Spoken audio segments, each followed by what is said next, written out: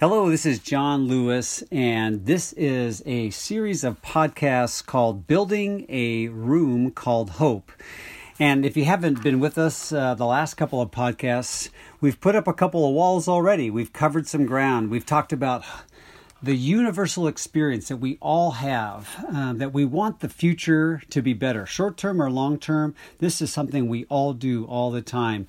But real hope for a long-term, better future is a rare commodity in the kind of the world and the times we're living now. And for Jesus followers, we have a distinct source of hope and the true God that will bring about a final vision of the kingdom coming to earth and restoring all things. And we've discovered that this practice of hope, this experience of hope, is foundational in the Scripture. Paul longed for it for us, but it's often neglected. And so if we are going to have this be part of the good news for our own life and to share with others, we need to build and be intentional about building this room called hope. And today is the third wall that we want to put up on this room, and it's the experience of hope. It's one thing to know the source of hope and to know the nature of our hope, what we're hoping for, but now how do we actually experience it? I like to use the illustration that, cultivating hope is like cultivating your lawn in Palm Desert or someplace that's really hot. If you don't water it and cultivate it, it will wither and die. And in today's world, we have to cultivate hope if it's going to flourish in our life. So what does the Bible say about how we experience hope? There's a variety of themes that come up in scriptures from beginning to end. There's one verb that seems to be kind of a holding place, a skeleton, so to speak, that can hold so many of those other themes, and that is that we are called to wait on God. To wait on God with expectant hope for the future. Now, I don't know about you, but I find that myself and most Americans, we don't like to wait. With that's not something we're good at.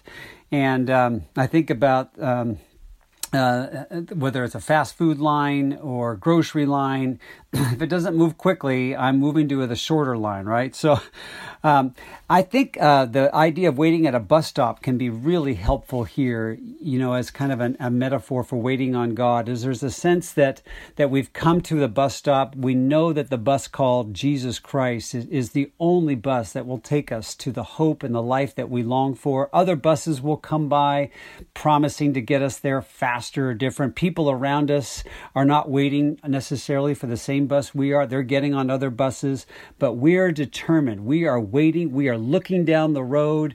We know the bus will come. We trust that the bus driver is faithful. And even if it's not, quote, on our timetable, on schedule, we know there's no other way. So we wait.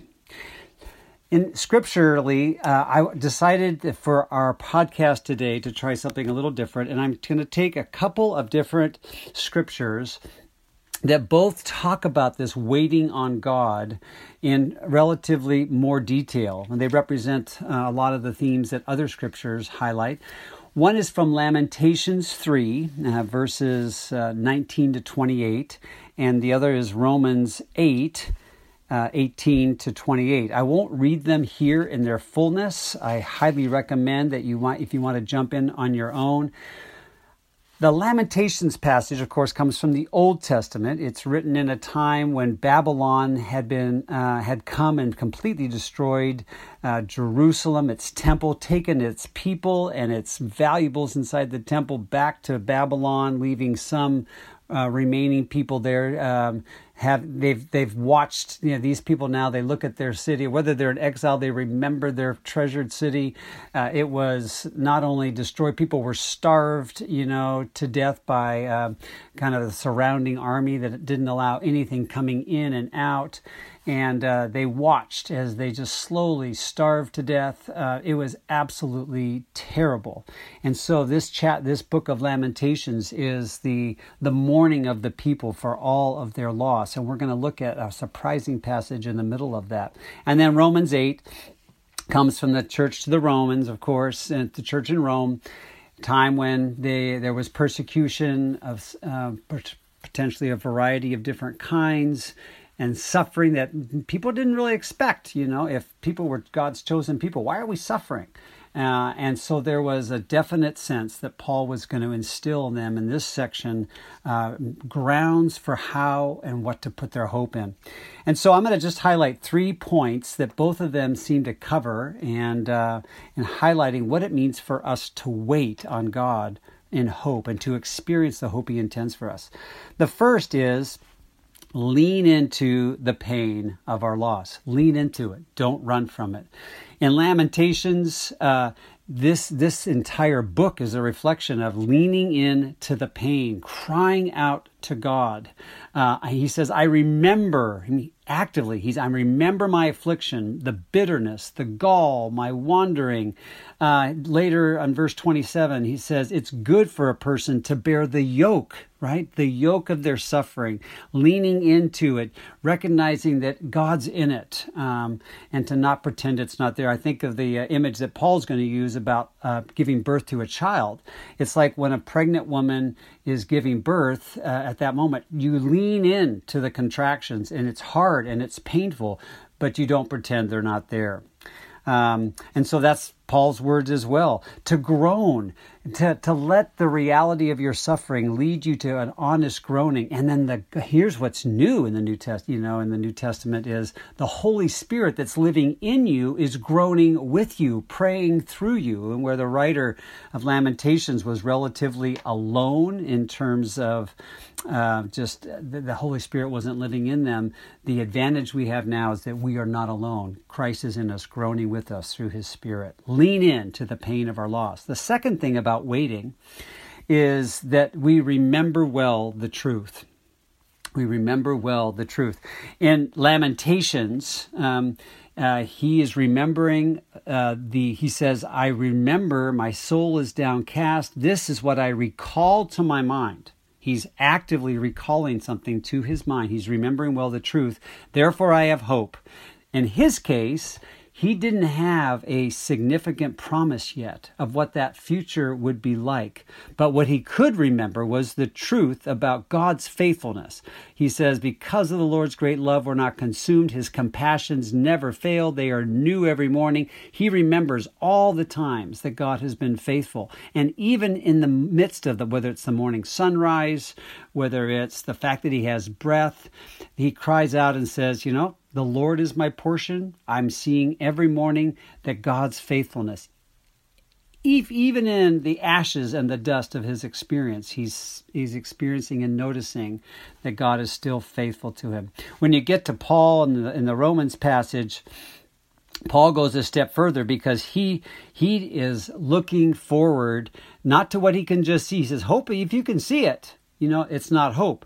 But he points on to this God is working towards his purpose, which he gets really specific about in verse 29, that we are predestined to be conformed to the image of Son. The next verse he talks about, we've been glorified and justified, and all of that is going to be completed.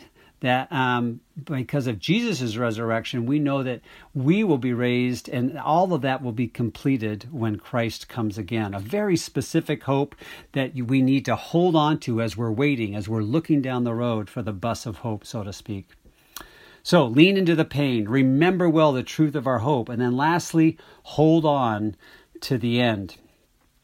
I think in the book of Lamentations, it's apparent, even if it isn't written, that he is persevering. He's leaning into this. He's not going anywhere. He's lamenting. He's crying out, and he's not going away anytime soon. He says, the Lord is my portion. If I have him, I'm going to hold on.